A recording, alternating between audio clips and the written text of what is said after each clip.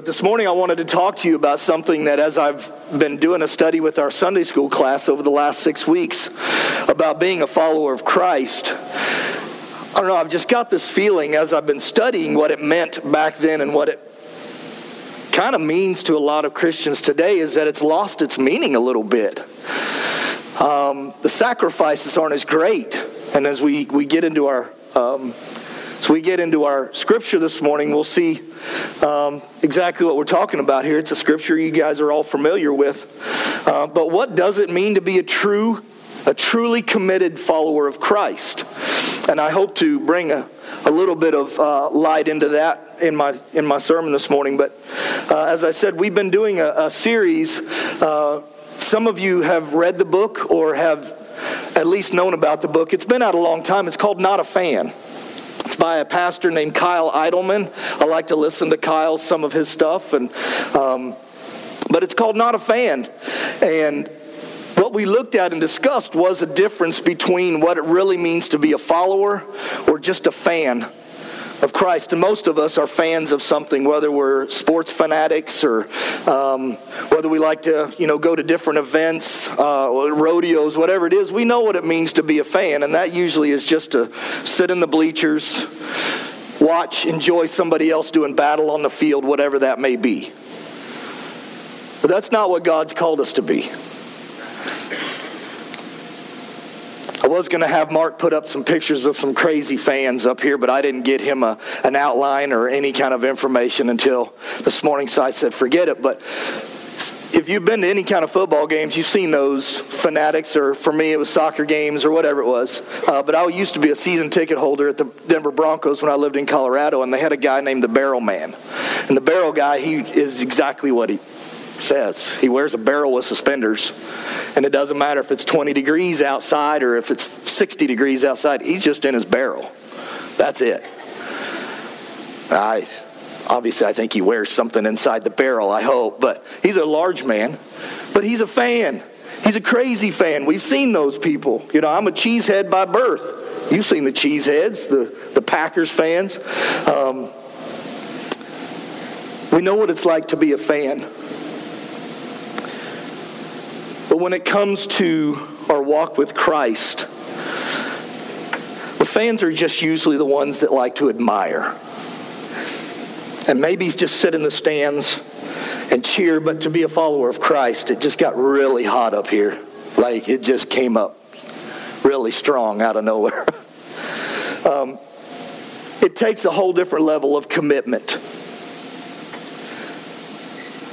So I wanted to ask some of you this morning, when you accepted Christ, and I can't make any assumptions on anybody here, but when you accepted Christ as your Lord, did you accept Him just to be a believer, a fan? Or did you answer a call on your life to be a committed follower of Christ? What was your level of commitment there? And I'm afraid in our churches today, there's a whole lot of just believers and the things that God can do for us, and I say we because I struggle at this myself. Being a true follower of Christ. No matter where He asks us to go, no matter what He asks us to do, are we committed to that? There's a big difference there. There's a different level of sacrifice that comes along with that. So there's a chicken and a pig walking down the street one day. And as they were walking, they come across a bunch of kids playing in the street that looked like they hadn't eaten in a long time. Malnourished kids. The chicken says to the pig, "Hey, I got an idea. Why don't we feed them and give them a good breakfast of ham and eggs?" You guys know where I'm going with that. It's a different level of sacrifice there. The pig's kind of looking at him like, wait a minute. That's a total commitment of sacrifice on my part, where the chicken's just got to lay a few eggs. We have different levels of sacrifice. I asked our group a couple weeks back, what exactly have you had to sacrifice in your life to be a follower of Christ? And if you really want to look at it, and I start looking at my life as I'm going through this study, I don't know if I've really had to sacrifice too much. It's been a pretty easy road for me. I said yes. God blessed me with people in my life that encouraged me to step up in service and use my gifts. I didn't stick around in David's class, but he was talking about gifts. I know what mine is. And as he said, we all have all of them, just some of us, we have to know which ones are right. I didn't stick around in the whole, sorry for that, but it seems today that being a Christian can just be pretty common. It's just the thing to do. It seems we just have to go to church, claim to believe in God and that Jesus died on the cross. And that's true. Those are the things we have to do to become a believer in Christ. Amen? But James in his 2nd chapter also teaches that without works, faith without works is dead. That there's a follow-up to that. We can't take both roads and accept Jesus and then do nothing and just sit in the stands while others are on the battlefield, fully committed and willing to sacrifice just a little bit, whatever it takes in our own life. We're going to look at our scripture, which is going to be in the 9th chapter of Luke. We'll start off in verse 23. And again, like I said, most of you all are familiar with this passage of scripture. But in the first century, at the time of Jesus, it meant a whole lot more. It was a total commitment. I didn't bring my Bible up here. I think it's still in there. Can't believe I didn't bring my Bible up here. I don't want to use my phone at the pulpit. Man, Spence will never let me have the end of that. Hey, man, don't get your phone out when you're preaching. No, I could. It's still the Bible. It's still the Bible. In verse 23 of the 9th chapter of Luke, and it says, "And he said to all, if anyone would come after me, let him deny himself and take up his cross daily and follow me." Thank you, Evan. I appreciate that. I'm going to need it again. I have my memory. So there's a point that I wanted to look at here. There's 2 points, actually. And the first one is where he calls them to come after me. I believe he's talking about a passionate, romantic pursuit in this situation. He wants us to bring everything we have. Come after me. Pursue me, right? He wants our thoughts to be consumed, our resources. He wants us to be consumed with our energy. He wants us to know him completely. There's an aspect of pursuit. And I asked my wife this morning if I could tell this story with her permission. But when I looked at that idea of pursuit, and our class knows this, I've told them this, and some of you may know this, but when Erin and I were very young and dating, and she lived in Flagstaff, Arizona, I lived in Denver. We had only known each other a couple months. Just kind of getting a feel for the whole thing. I was not interested in a relationship at all. I just got out of a 6.5-year relationship with a girl through college that was a toxic deal, and I was just swearing off any kind of relationship. But I meet this girl, Erin Kaiser. 2 months into us talking, a friend of mine from college is getting married out in Santa Barbara. He's a Cali guy. So he's getting married up in wine country, and all of us guys, we all fly into LAX one evening, and we're going to all meet at the same time. Seattle, Panama, Minnesota, we're all converging on LAX at the same time. And as I'm exiting the plane, I come out of the jetway, and there's Erin standing in the terminal next to my buddy who's getting married. And I just stopped in my tracks. Like, I've only known this girl for two months, and here she is standing in the airport in LA next to my buddy, just like, hey.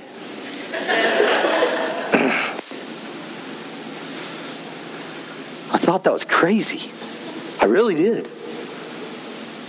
I didn't want anything to do at that moment at that time of my life with a serious relationship. And she flew in from Phoenix. She jumped on. She was a flight attendant, mind you. It wasn't like, it was easy for her. She jumped on a plane. She flew for Southwest. She could just jump on a plane, jump seat, go out to LA and meet me for 10 minutes. And we all sat and talked for a few minutes. And we left, and she jumped on a plane back to Phoenix. And I was still kind of in shock. And we got in the van, all 5 of us got in the van. I said, what do you guys think about that? That's kind of creepy. Like, that's...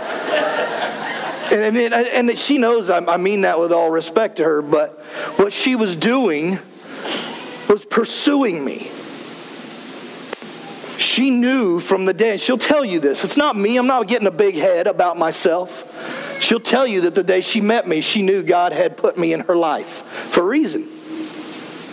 And she was pursuing me. 20 years later, we're married. And I fought that pursuit for a little while longer. But all of my friends and my family were telling me, dude, look at what she's doing. She's pursuing you. You're not even worthy of her. Amen. I wasn't. I was not. Amen. I was not in a good time in my life to be having a good woman pursuing me like that. But that's the image I see of pursuit. Willing to go so far as to just step out and go. She didn't know how I was going to react to that. And when I look back at it all the time now, especially when I'm going through this sermon, I think, how cool was that? She was unabated in her pursuit for me. Are we willing to do that in our pursuit of Christ? He's calling it, come after me. The second part is to take up his cross and follow me.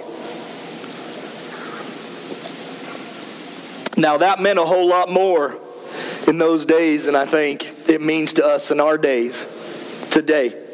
I'm not devaluing, I'm not saying that it doesn't mean something to us, but it's just kind of poetic to us these days. We wear a cross around our neck. We have an entire wall in our house dedicated to crosses. Anybody else have that? Yeah. It's a beautiful symbol of what Christ did for us. I'm not taking away from that. Please don't get that. We have them on the back of our vehicles. The fish. A cross. A symbol of our belief. And we sing beautiful songs about it in our worship time. And those are all okay. They symbolize who we are and what we believe. But in Matthew 7, verse 22, they said, Lord, Lord, did we not prophesy in your name and cast out demons in your name and do mighty works in your name? Didn't we play the part? Didn't we go to the church? Didn't we do all the things that we're supposed to do? And he says, what? Anybody? What did he say in that next bit? Get away from me. Depart from me. I never knew you. It's not enough to be a fan of Christ. We're called to be followers.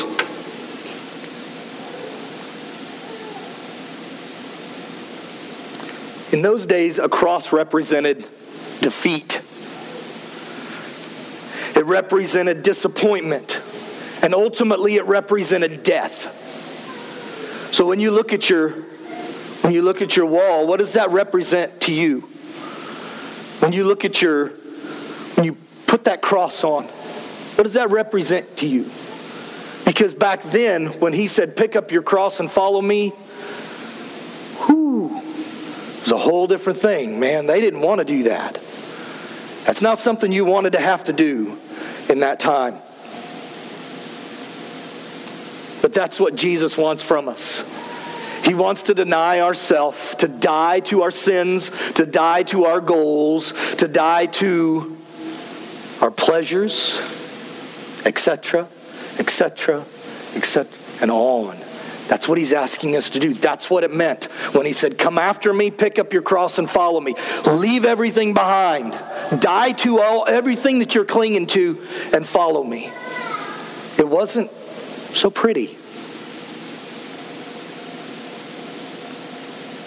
So there's three other things I wanted to look at when we look at the aspect of being a follower of Christ. And my apologies for not getting Mark anything to put up there. I'll do better next time. The first one is a follower of Jesus is called. And in the first century, a disciple would find a rabbi or a teacher and ask him if he could study under him and learn from him, much like we do when we are applying for colleges.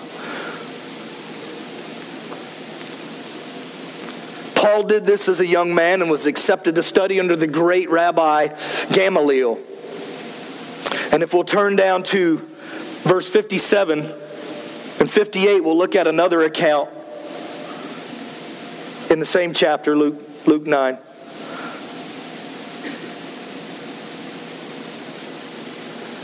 Verse 57, it says, as they were going along the road, someone said to him, I will follow you wherever you go. And he said, foxes have holes, and birds of the air have nests, but the Son of Man has nowhere to lay his head. Now we see here a similar setting where this man sought out Jesus and states that he will follow him wherever he goes. He's basically putting in his application, just like all the other people would do with the other rabbis. But Jesus isn't like the other rabbis. He acted contrary to the popular thinking, because every one of his disciples was called by him.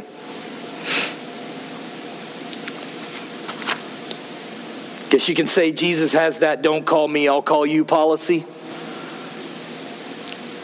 The very fact that you trust in Jesus in faith, in worship this morning, is not of your own doing. It's an answer to a call of Jesus on your life. He found you. He brought you to himself, and you became his disciple. And yet here in this account we find this man approaching Jesus. In his mind he was ready and worthy. He was an expert in the scripture. But Jesus knew better. It's not that those who are ready and have prepared themselves as those who are broken and realize that they are unable to follow him. Like the fishermen, like the tax collectors, like a prostitute. They knew they couldn't follow him. But he called Peter, and he called Matthew, and he called Mary Magdalene. He called the people that didn't think that they could. The second point is a follower is not at home in this world. I'm always drawn to Patti Bell. This world is not my home. I'm only passing through. Man, she sang that so good. I miss them. As we look at a little more of this man that Jesus is talking to, this wannabe follower, we're told in the Gospel of Matthew that he was a scribe. Can somebody tell me what a scribe is or was?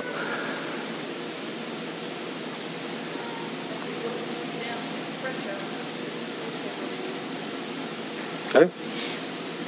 Anybody else? A scribe was an expert on the Word of God. His profession was to interpret the Old Testament and the teachings of the old rabbis. And many scribes were Pharisees, the enemy of Jesus, if you will. This was a different man. He wasn't an enemy of Jesus, but he wanted to follow and be a disciple of his nonetheless. And to most of us, that sounds good. Wow, here's a guy. He wants to follow. He wants to learn from Jesus. And we should admire this man for asking and for taking a stand in the midst of all of his colleagues that were Pharisees who were against Jesus. And we have no reason here to think that he doesn't mean what he tells them, and that is, I'll go wherever you go. To be a disciple was a major commitment, and this man thought he was ready for that. But as we see in verse 58, Jesus' response was a little bit different. And he reveals that this man wasn't actually quite ready to give up everything to follow him. Why? Because he tells them foxes have holes and birds of the air have nests. We can use the word roost there, which is a more permanent place than a temporary nest. But it also said there that the Son of Man has no such home. Jesus' home wasn't Nazareth, where he grew up. It wasn't Capernaum, where he spent most of his time in ministry. His home wasn't Jerusalem, where the temple stood. His home is not on this earth. Whereas the foxes and the birds are at home here. That's their comfort. That's their go-to. And what he's telling him here is that if you want to follow him, you can't be like the fox and the birds and hold on to your comfort and hold on to your safety and your security and all of those things that we cling to that make us happy, that give us a sense of joy. We have to give up our connection to the world and to the worldly things completely and follow him. So the question always comes back, what are you clinging to? What do you have in your life? I know that's rhetorical. I don't need all your answers. We all have stuff that we cling to. But if you would turn it inside of yourself, what are you clinging to? When God calls you to do something, what is it that you value so much? Is it that king-size bed? The nest?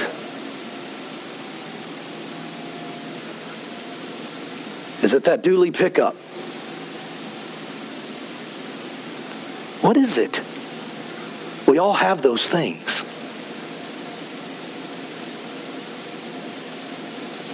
Do we think that because we serve in the church and maybe occasionally give our time and our money to a charity, that God will be impressed enough with us? I'm afraid that's what we think sometimes. Just like in the 7th chapter of Matthew. Haven't I served you? Isn't that enough? Look at what I did. I went and visited a man in the hospital. I wanted to go see Wayne last night, but I know they won't let me in. Is that going to make me feel like I'm good enough? Look at what I did, God. I went and spent time with Wayne Webb and prayed with him. I don't think that's what he's looking at. Jesus tells us all, if you want to be a part of my kingdom, you have to give up this world. Confess that way as sin and confess me as Lord. You can't live in both worlds. You can't be a fox and a follower. And this particular scribe wasn't ready to give that much up. Are you? The third point is a follower is always free to follow Jesus. And in verse 58 it says, but the Son of Man has nowhere to lay his head. And as I read that, I started thinking to myself, how sad is that? And I started feeling sorry for Jesus. He didn't have a home. He's homeless. People are always bugging him. Heal me. God, Jesus, do this for me. I mean, they're always after him. He never got any rest.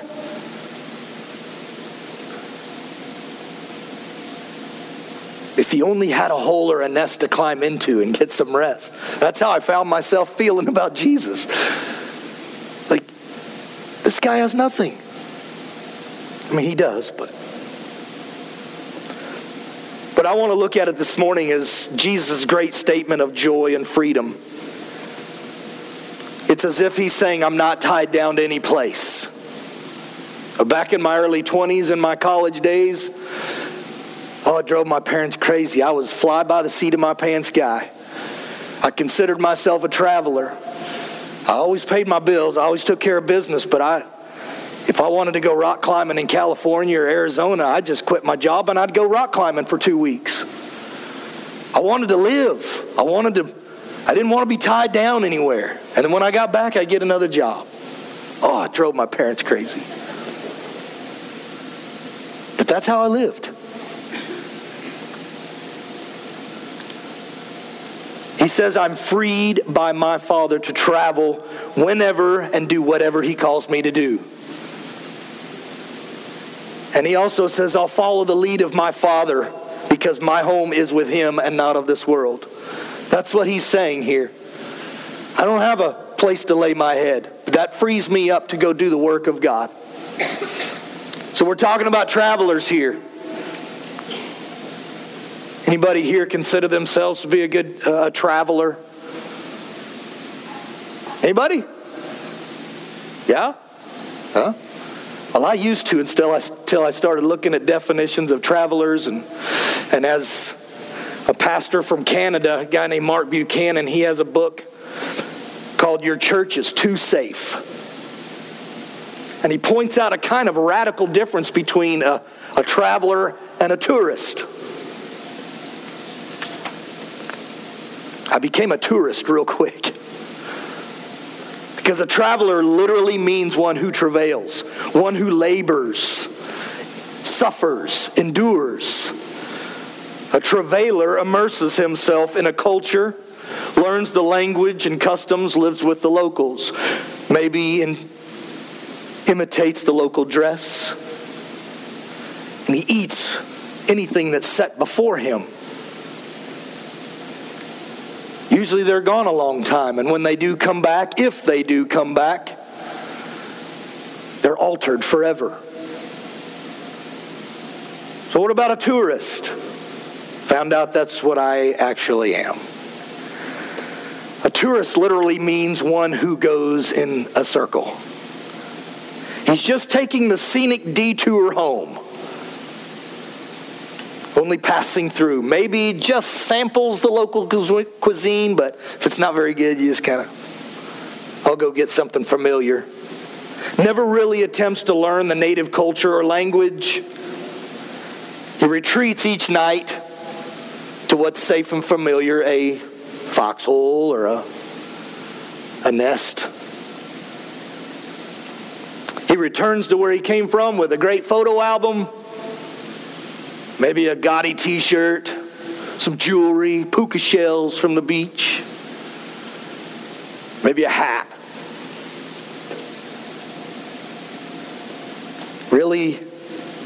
I really enjoyed being a tourist in Mexico this past summer. It was great. But I was just a tourist because I was glad to be home, back in the comfort of my nest. And a tourist is usually the one that's saying, there's no place like home.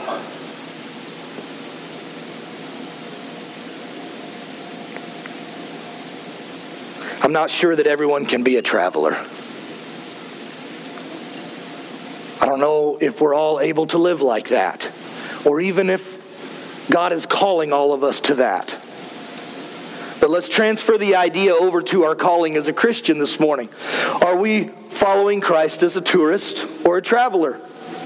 Tourism is safe, prearranged, ahead of time. Where to stay, pre-budget, how much we have to spend on it. Whether we're going to take a plane, a car, a boat. Do we stay on a house two blocks from the beach? Or are we going to get the house right on the beach? What's going to be the best? And it's fun. It's a wonderful time.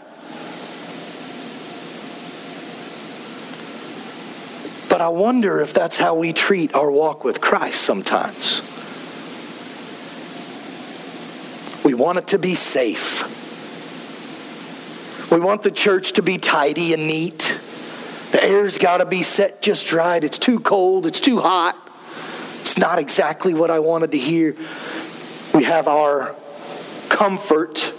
We want to take control of the environment. We want it to work out just right. In other words, a peaceful and perfect existence for us. But to be a traveler, it's going to get messy. It's going to get hard. Unfamiliar territory. And I believe that that's where you're going to see the enemy more prevalent in our life, is when we take all of that stuff away and we say we're going to completely immerse ourselves in God's call on our life. We're going to feel that battle. We're going to feel that pushback way more than if the devil knows that we're just here for just a 4-day trip and then we'll be back home. He's going to work on those people that are saying, God, I will follow you no matter what. You're going to feel that spiritual battle. When Jesus called disciples, and we'll use Matthew for an example, and he said, come follow me, he didn't give Matthew a nice brochure with a 3-year itinerary of all the great things that they were going to be doing. Beautiful pamphlet. Check out the excursions you're going to go on. He was completely in the dark. He cut ties to his job, his family, his home, and simply said yes. And he left it all behind, and he followed Christ. And it was risky. It wasn't safe for Matthew. He didn't know that he would end up in Jerusalem with his leader arrested. He didn't know he would also end up getting killed for his faith. But he also didn't know of the thousands that would become saved because of the ministry of the disciples. We don't know what's ahead of us if we'll just say, okay, God, we don't know the impact that we can truly have. But if we never take that step because we're fearful of the battle we're going to have to go through, think of all those saved lives that wouldn't have been saved if the disciples hadn't said, okay, I'll do it. I'll drop my net and I'll just go.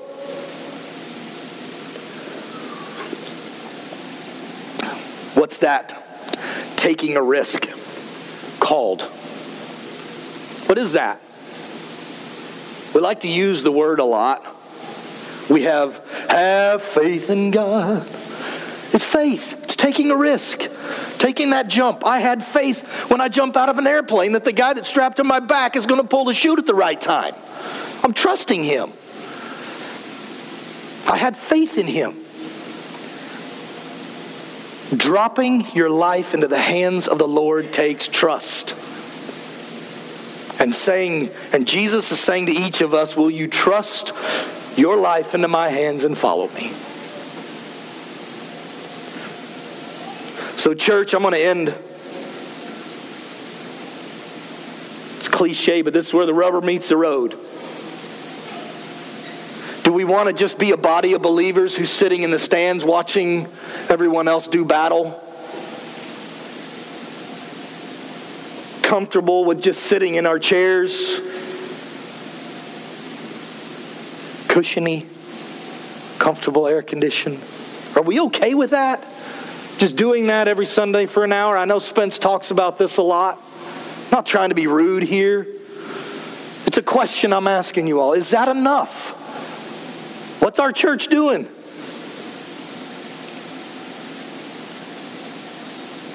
Or are we going to listen to the call in our lives as an individual and as a church body and take up our uncomfortable crosses, our heavy crosses that he's asking us to, and follow him?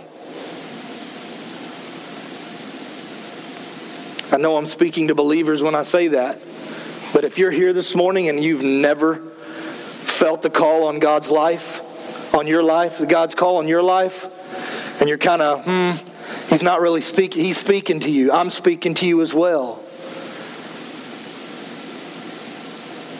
Maybe you need to answer that call this morning. Maybe you've been kicking that idea around.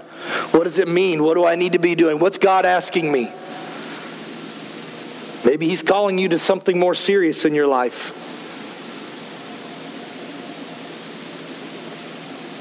If that's you, I pray that you would answer that call this morning, no matter what that looks like, because God is trustworthy. And I believe he has great plans for each of us and for this body of believers here? Are we going to be travelers, or are we just tourists on a nice little vacation in His name? We just get out of our comfort zone a little bit, go to Chicago. God bless them. You ever been on a mission trip? I'm going to be the first. I've never been on a mission trip. I've been serving this church for 18 years, and I've never been on a mission trip with my church. I'm a tourist.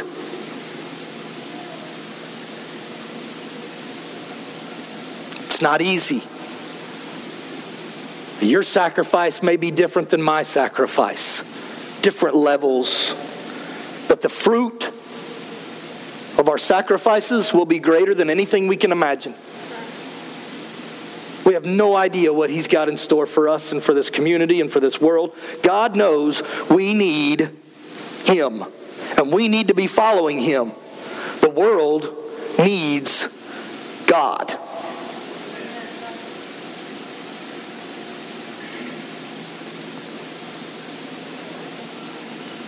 We don't see here in Wellston the hard things that are going on like they are in Afghanistan. 13 people unnecessarily lost their life a couple days ago.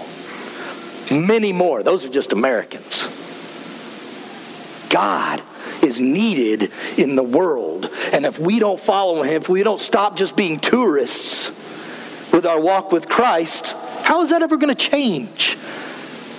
I mean, I believe God doesn't need us. God is immaculate in His abilities. But He's called us to follow Him. So let's not stay in our foxholes. We're not foxes, people. We're disciples. We're disciples of the one true King. So let's go. If you would bow your head with me.